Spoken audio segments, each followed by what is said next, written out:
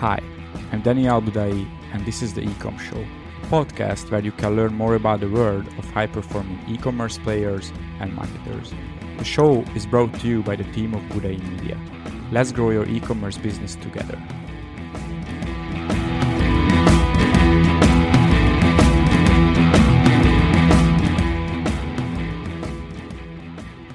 Hey everyone, here is Daniel with the next episode of the Ecom Show, which is also our first live stream on Facebook. So you can see us on more platforms, fortunately. And today I'm with Kilian in the second episode of our talk. And last time we talked about habits, sleeping, nutrition, sports. And today we will go deeper in the rabbit hole. And Kilian, what we will talk about today? We will talk about consistency and how you can stay consistent in the long term. I actually made a post about this a few days ago that a lot of people, they know about these things. They know about they should sleep well, should exercise consistently, have a good diet, but somehow they're not able to stick to that consistently, right? So we'll dive deeper into why you're having these ups and downs, why you're not able to stick to that long term, and what to do instead. So what we need to dive deeper into to be able to stick to these things in the long term so that you can stay consistent and get the results that you deserve. Yeah. Before we jump into the specifics, I think today in 2020, people are overloaded by information everywhere, especially on social media. You can see you should do this and you should do that. Follow my tips and hacks, and then nothing happens. People don't implement. I think they are just overloaded and they don't execute on these things. And what do you think? How should we overcome on this? Not become overloaded by information. It's awesome. I love that you're saying this because I had this some days ago with a friend of mine. And it's like, if you think about like 20, 30, 40 years ago, you basically had to walk to the library to get certain kind of book, right? You want to read a book, you had to walk there and get the book and, walk back. And, oh no, it's out. I can't rent it right now. Damn, I need to wait a month and so on, And now you have literally everything at your fingertips. Any kind of book in a matter of seconds, you have it.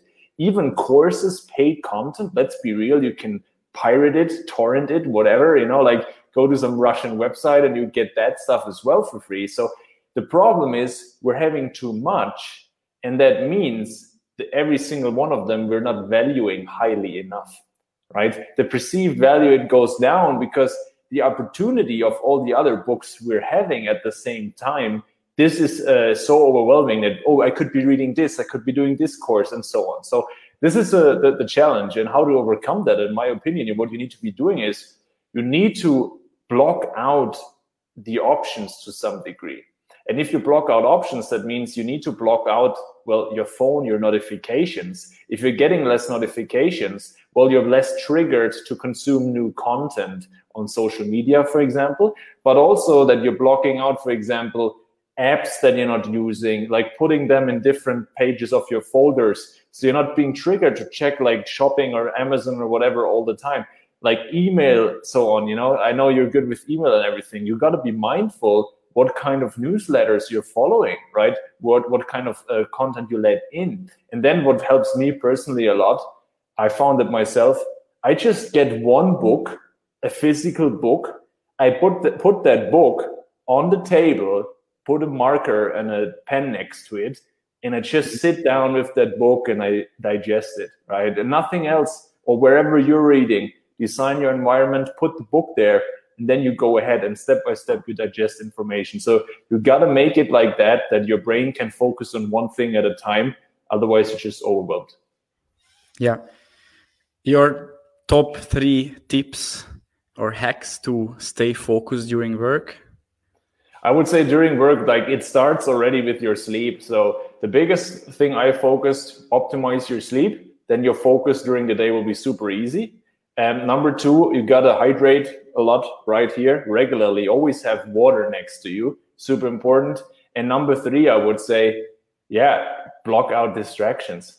The biggest antidote for focus is distractions, constantly checking the phone, putting the phone away, getting app blockers also for your laptop, super important that. And then apart from that, having breaks, exercise a little bit, stretch in between, get some air, walk around a bit. These kind of things help you to refresh. Power naps are an option. There's a lot of things, but if you got to master the foundations, and these are protecting your attention, then you'll be able to be focused throughout the day.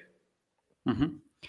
Okay, so let's move forward. And before this call, we just recap the topics, and what I really remember, and I think many people can memorize it easily. There are 4 steps of what is this like? It's a ladder of consistency.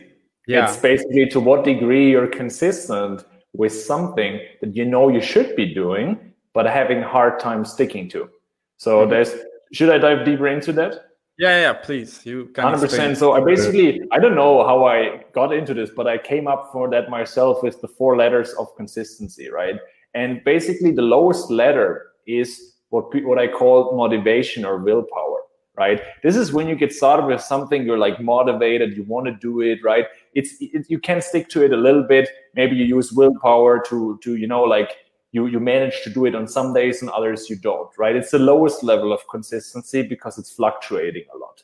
Then the second stage is actually disciplining yourself, right? This is what people say. It's not discipline, but it's disciplining yourself.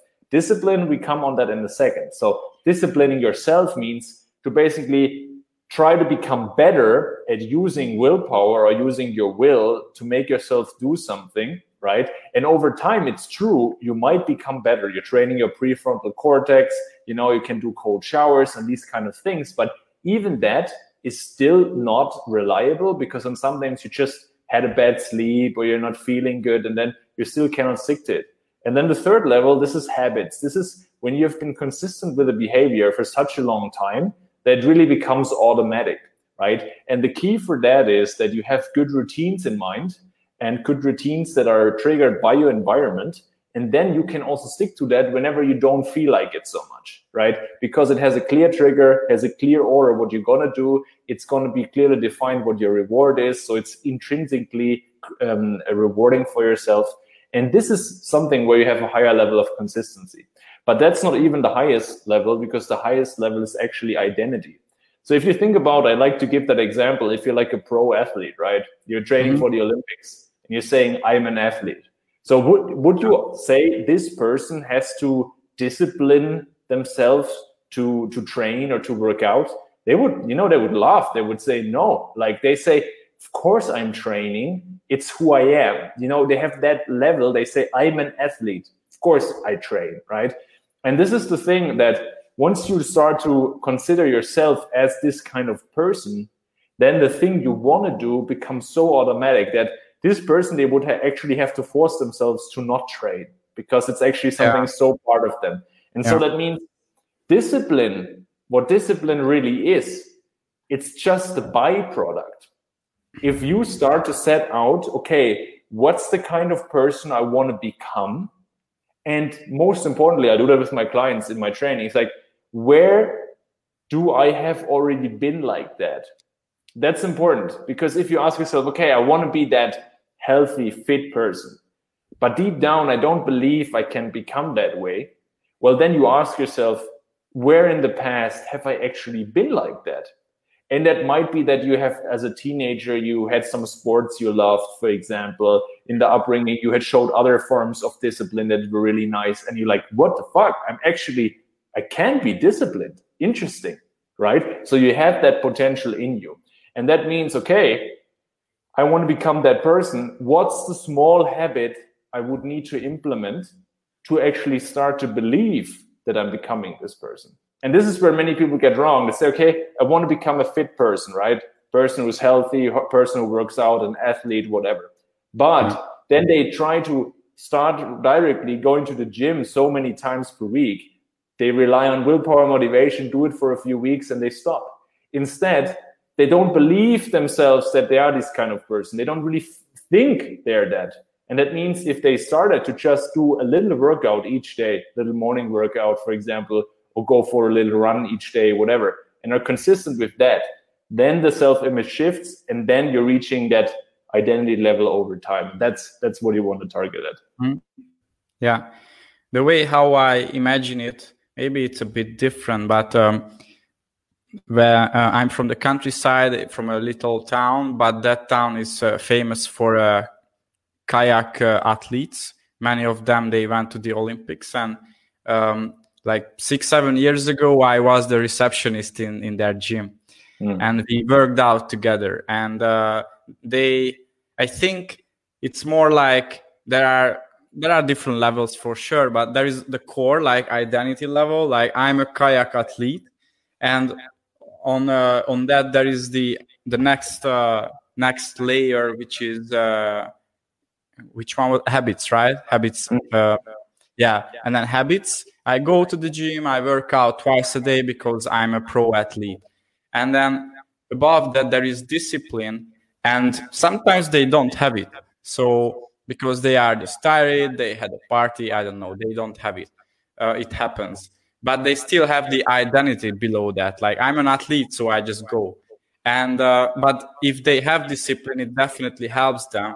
And on top of that, there is motivation, which is very, fluctuating. But I think many times they will have that as well. I'm super motivated because I'm before the Olympic event and I have to go. And if they have all 4 of these together, that's the best combination. But many times they will have only the identity because, I don't know, they had a party last night and they are not disciplined, not motivated, they just do it. So I think it's good if all of these 4, they are aligned, but they cannot be aligned all the time. 100%, and I would even go a step further to separate motivation. So motivation, I like to separate it into macro motivation and micro motivation. And this is people that just hear motivation, they don't really know what it is. But if you differentiate it, it's much easier to think about it. So macro motivation is what people refer to as kind of your drive or your why, right? Basically the bigger picture of why you're doing this. And for those athletes you're mentioning, that would be probably that they're thinking about, okay, why am I in this sports in the first place, right? What are maybe the values that this sports represent that are really resonating with me? Why I got into this in the first place? Maybe it's companionship, maybe it's being outdoors, maybe it's like challenge competition, whatever, right? So this is what this drives them. This is like this bigger why, and this is also something that gives people discipline in times when they're like not feeling like it, because they feel like, okay, why am I here in this thing, right? And this is super important to have this macro motivation. Also for business, if you're having a company but you don't really know why you're doing this, and you just think like you get some money or whatever, and what's the long-term thing with it? You will burn out. Exactly, you will burn out. That's the lack of macro motivation. Then you feel that it's not fulfilling you. And then apart from that, you have the micro motivation, and the micro motivation is very similar to momentum. So that means when you simply build up that momentum, you over the course of a few days, for example, you're working out and you're getting back to the gym, you're getting good results and so on. It's much easier to keep the momentum. But that momentum, that only comes from taking action. It's not that you need the momentum first and then can take action. It's actually you take action first and then by that create the momentum. And that's it. So the reason, what do you do when you have no momentum but you want to build some? Well, you make taking action so easy and you make only tiny steps. And that's it. So maybe they had a party, and they don't want to go to the workout. But then what they do is maybe they just tell themselves, oh, just a short run around the block. Oh, just 5 minutes. Boom, just get my shoes on. Okay, let's just leave the house. Okay, let's just run a bit. And suddenly they did maybe a 1 hour workout. You know what I mean? And this is how you build momentum. This is also the same for better exercise. That's also the same for like better work blocks and so on, when you don't feel so motivated. That first action and then motivation and momentum comes. Yeah, that's very good. And when I don't have a mood to go to the gym, I just start listening to Eye of the Tiger, and I start getting motivation. So just know yourself also, and it will help a lot. So So this is the way how we can perform consistently without motivation, sometimes even discipline, sometimes identity, and solid habits. And do you want to talk about your surroundings and how it affects your identity and motivation and habits and all of these? That's a good topic, man. I love that you mentioned that, because environment is so much. We're a creature of our environment, because our environment shapes our habits. That's the thing. And it shapes what's normal for us. If you're living in a flat with someone who just, for example, eats junk food all day, never goes to the gym, you will be more likely to do the same thing. But if you live with people who are working out, who work on themselves, who crushing it, building a business, you also think that's normal. And that's not only living with, but that's also the people you hang out with most. That's also the content you consume on social media. What do you think is normal there, right?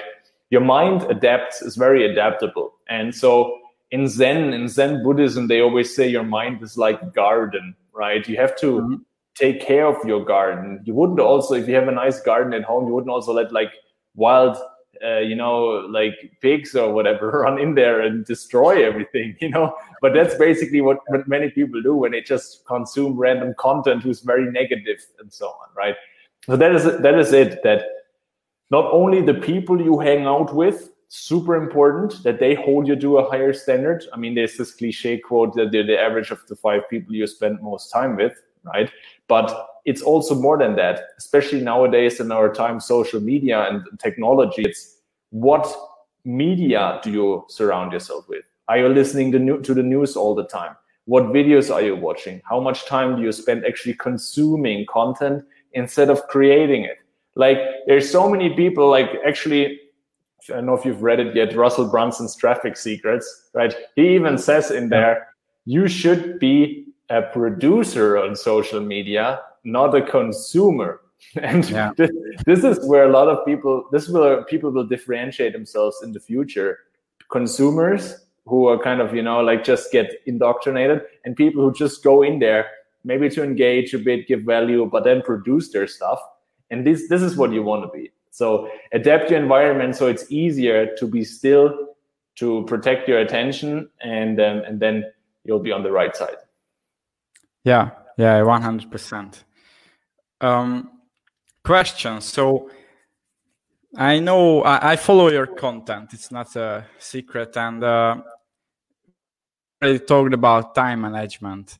And I know you have a different approach to that, which is managing attention, if I'm right. And the other thing is energy. And if you could explain this to us. I really understand energy, because time management is good, but if you don't have energy and you work 8 hours a day, 6 hours a day, or 10 hours a day, and you don't have energy, it's just a waste of time. It's clear. So you should have enough energy, and it's affected by your nutrition, sleeping habits, doing sports, and all of these things. But how about the other one? Attention is very closely related to that as well. It's because imagine you have all the energy in the world. Imagine you had awesome food, you slept well, you exercised, you wake up, you feel great, you're going into your office ready to crush it, and you feel good, and you basically start to work on a task, and suddenly the phone rings, and you're like, okay, what's that? And you check social media again, or else check some notification. Slack opens up. Oh, you wanted to do your deed work? Oh, you need to put a fire out here and there. Okay, start a task here. Then boom, oh, need to do another task here. You're basically starting to get drained if you don't protect your attention from the thing you want to do. Because number one, it happens that you will be derailed from your priorities. So you cannot, it's like you have a car that has a lot of horsepower, but you're putting it on the wrong street, so to say.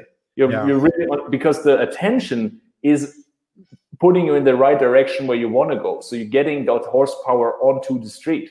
Because if you don't, you're working on the wrong things, you're wasting your energy and your focus on the wrong things. And even more importantly, this attention residue. This is a concept from neuroscience. You can Google that. Attention residue means if you're switching task, it's like, imagine the RAM of your computer. Imagine your brain also has a RAM, right?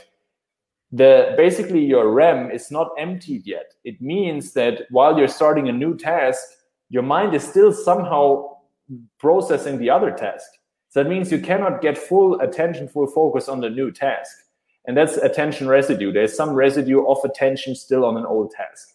That means if you don't protect your attention through social media or notifications or interruptions even by people in your office, right? Or noise or whatever it is, then you will have attention residue. You will not work on the right things. And then basically you will be not using your energy wisely, right? So if you have a lot of energy and then you still protect your attention, what happens? You work with full focus on the right things. You get them done in the allotted time frame. And then suddenly time management is not an issue anymore because you get the stuff done that you wanted to do. And you don't ask yourself, okay, like, how do I manage my time better? I don't care. I got the stuff done that I wanted to get done. And my list is empty and that's it, right? Who cares about time management anymore? So that's the approach. Time management falls into place when you master those two.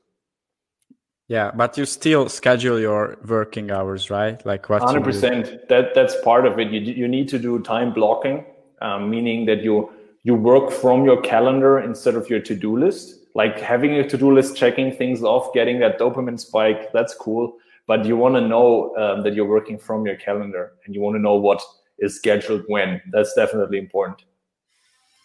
Yeah, and one concept that I learned from Sam Ovens, always schedule your working hours the night before or evening before you go to sleep. And I do it for more than 1 year, and it really changed things, because when I wake up in the morning and when I start my work, then I don't have to waste my mental energy on scheduling stuff, which is actually a lot of energy sometimes.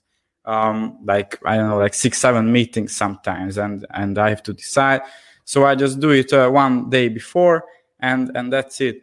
And what would you recommend to people like our account managers? They talk with a lot of people all day, like 8-9 people during the day, and they are heavily involved into the teamwork. They have to get a lot of feedback, sending messages, and this is their job.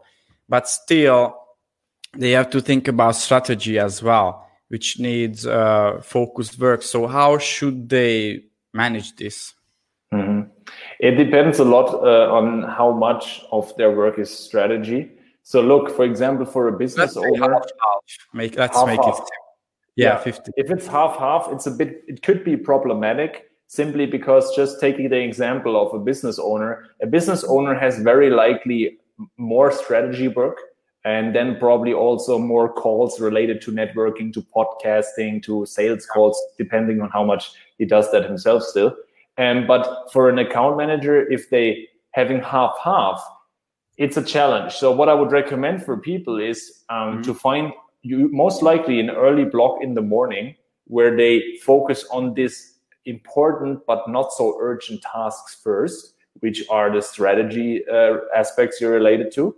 And then after that, dive into all these urgent crisis things, messages, and so on. That's the thing. But that's depending also a little bit on the company and also on what clients they are responsible for, what their time zone is, also what the contract says.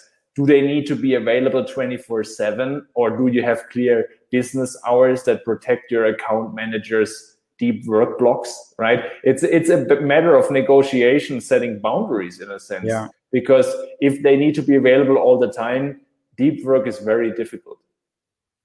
Yeah, exactly. And let me just give you more insights. And if any of our clients or potential clients listens to this, then it gives them a better picture. So it was an issue like 1 year ago, let's say, and we talked about this, like how we should handle it with the account managers. And we put into the contract that we can reply within 24 hours. So that's the maximum. But we usually don't reply within half an hour. And, it's very rare that we should reply within half an hour. There is no, we are not doctors or it's not, or firefighters. We are marketers. So if we reply in a few hours, that's fine. And we always set expectations with clients that if we work together, we are not in an office with you, so we can reply in a few hours usually, plus the time zone thing. But we also try to handle it. So we literally put this into the contract. We set expectations, and clients approve it who wants to work with us. And we set. I mean, the account managers, they do it for themselves, but they have certain blocks when they communicate with the team and clients, and they have dedicated blocks for deep work, so they can manage both. For me, it's not as tricky. I think for them, it's trickier because they just handle, clients, they do strategy, they talk with the team. So yeah, we definitely had to manage this and solve this issue. Dude, one thing that comes to mind right now as you say this is typical quote, how you do one thing is how you do everything. So what do I mean by that? If your account managers, right, or anybody with a similar job gets an allocated deep work block and they say, look, protect that, work on the strategy stuff first, and then you dive into the client work. But the first thing they do when they wake up is check the phone. Dude, it's over. The deep work creativity will be much less valuable. So that's what you can see, how the personal areas reflect into business. So this is it. If they wake up and are already in reactive mode and scroll the news feed and check their messages, focus is already all over the place. They might already have gotten some bad news from the partner or from the family or whatever already, and that's the problem, that you need to bring that discipline that you have, that you expect in the business. You need to get that into your personal areas as well. And once you do that, then you bring that focus and those good habits also into your work environment, and then you can truly benefit from that. Yeah, and if people who can manage these things, and there is another phrase that good companies, they have to manage their systems, not their people, and they should be able to manage themselves, not regulated by the boss or something like that. And we need people like people who can use this approach well. And what I learned, Daniel, is also that it goes back to the leader. If they see, for example, that the CEO is absolutely crushing it with these things, and it's basically, maybe they see it from personal posts he's doing, or they hear it from stories, or the leader, the CEO, holds a meeting and talks about it, doesn't matter. But if they get the feeling that, well, he leads by example, and they know, oh, wow, that's kind of the culture we're in, that's expected here, that's like A players, right? Then they're like, oh, I got to step up my game, right? So this is what I think, that it's all starts with the CEO, with like the owner of the company. If he's not doing it, if he's distracted all the time on the phone, how can you expect it from the account managers? So that's the first step to start. Yeah, exactly. And my next question, it relates to this. So you work with many business owners on different levels, and what's your opinion? What separates the highest performers from the, not as good guys or successful guys in the business world? I would say the main differentiator is the level of consistency they can show with all of these things we talked about. There's people, they're able to have these nice sprints, and then they make these challenges on social media, 75 hard, and they do all of this, and it's awesome, right? It's motivating, it's great. But then next year they lost everything again. Like, they don't meditate anymore. They don't, the day's all over the place. And this is something what a leader should be standing for consistency, for reliability, right? Even it doesn't matter if there's like a pandemic going on, he still finds a way to work out, right? He still finds a way to eat healthy foods. That's kind of it. What I think is the difference. And in the end, what I found, like, that most guys who are saying, for example, that, oh, life balance is a myth.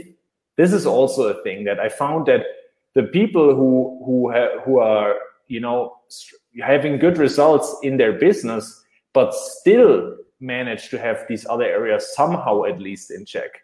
I think those are the ones who make still a good impact, but also are fulfilled long term. And I think it always goes back to what your goal is, right? But if your own fulfillment and your own health and of your surrounding, if that is important to you, then you want to make sure that you don't neglect any one of your areas too much. And of those three, there's like health, wealth, and relationships, of course. And in there, you can break it down to like mental health, spirituality, and self-development. You can do that however you want. But grossly neglecting any one of them for too long, I think that's a recipe for disaster. And I think that's what differentiates a lot of people. Okay. So consistency and also having time for other areas. How would you separate work and personal life? It goes back to what you said before. You said that Sam Ovens recommends to plan a day the night before already. And I would go a step further and even recommend to plan your next day when you're ending work. And I hope that is not the night before, but that is somewhere before that already. And what I think helps a lot is that you have a end of work ritual, right? It depends right now what your position is in your company. If you're a freelancer right now and you need to be available at night to reply to emails, then of course it's difficult.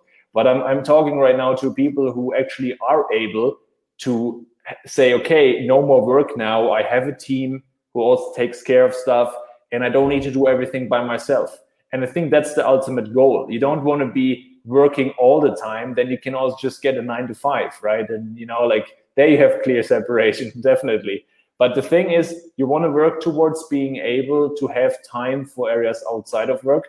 Why? Because otherwise you cannot go to the gym consistently or work out and do that. And you also cannot recharge and basically simply let your mind rest. Many people, when they hear deep work, what they don't think about is that your mind also needs to recharge. And part of that is proper sleep. For example, if your REM sleep is not good, then you're having less creative skills as well. Same thing with your deep sleep. Yeah. And if you're working late at night at 8, 9, 10, 12, whatever PM, chances are that your deep sleep and so on is compromised or high because simply you're still stressed, your heart rate is high and so on. Right? So to separate your work and personal life, I recommend that you give yourself an end of work time where you say non-negotiable, after that, no more work. And then very importantly, you put measures in place to protect that one. That means you use app blockers to not be able to read your emails anymore. That's it. You block out Slack, you don't do it anymore. Boom. Like not blocking out only like Instagram for when you work, but actually blocking out email when you're not working anymore. I think that is super powerful. And then, okay, you do that ritual, you prepare your next day, you say, boom, now it's over. And then you spend time on other things. And this is super important because then you have more focus the next day as well. Yeah. By the way, I always like asking high performance coaches, life coaches. So this work-life separation is important. And actually, I believe more in integration of the two. And we just mentioned one example that we have our business, our company with the account managers, but they also had to learn how to manage their habits, and they had to block out time for communication versus deep work, which also affected their personal life. One of the guys, now he has more time with his girlfriend, believe it or not. So it helped him on the personal level as well. And I think this integration is more and more important in the current environment. But we have two guys, at least I can recall two guys now, Steve Jobs and Elon Musk. And those guys, I'm almost sure they have a very screwed up balance. But they are highly successful, or was successful. What do you think about these guys who are just no balance, but they are crushing it with their companies? Of course, we don't know them personally, but they are successful in business. Really kudos to these guys. They basically defined their level of success by making a massive impact in the world, and they have definitely done that. Steve Jobs has revolutionized the smartphone, and Elon Musk even more things in the future, and that's awesome. But it goes back to what I said before. What is your goal? And if you read the biographies of those two guys, you also know that there are a lot of things have been suffering there, like the family life, relationship with the daughters have been compromised. I'm not sure how their relationships are with their partners and so on. And that's like the question, right? Do you want this? Do you want to have let's sacrifice that for making a huge success and impact with your company? It's the question. Like, some people, they feel they're called to something bigger to make like this huge impact in the world. And, all power to you. But it's a matter of asking yourself, along the way, while creating that, Eckhart Tolle kind of calls it, you're polluting the environment with your unconsciousness, right? Basically with the way you're behaving, the way you're talking, the way you're not neglecting yourself and neglecting others around you. That is kind of reducing consciousness on our planet, right? So there's different interpretations of it, but I think I actually posted that one also in a forum or like on my wall some time ago, and some person said that his father or his grandfather, they were successful businessmen and they made a great impact into society and still were able to have a nice balance, right? And for the vast majority of business owners, I think this is the model to go for, and not be the 0.01% outlier who changes the world. Mm-hmm. Yeah. Or maybe you can still change the world and have a nice balance. Exactly.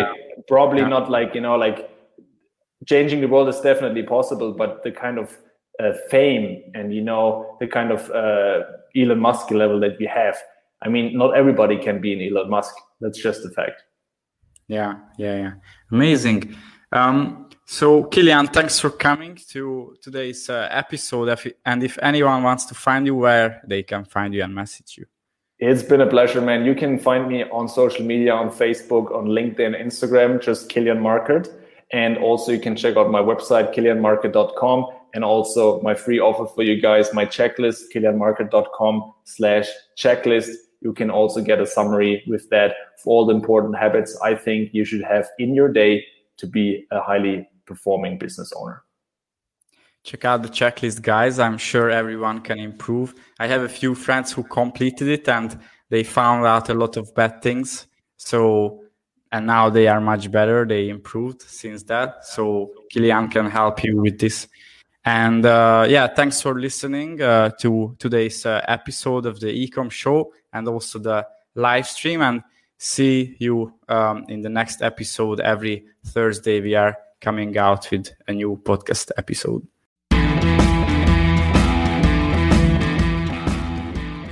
Hope you enjoyed this episode of the Ecom Show podcast. If you want to learn more about e-commerce, retention marketing, check out our Facebook group called Top 3% E-commerce Email Marketing, or check out our website, thebudaimedia.com. The show is brought to you by the team of Budai Media. See you in our next episode, and don't forget our goal: grow your e-commerce business together.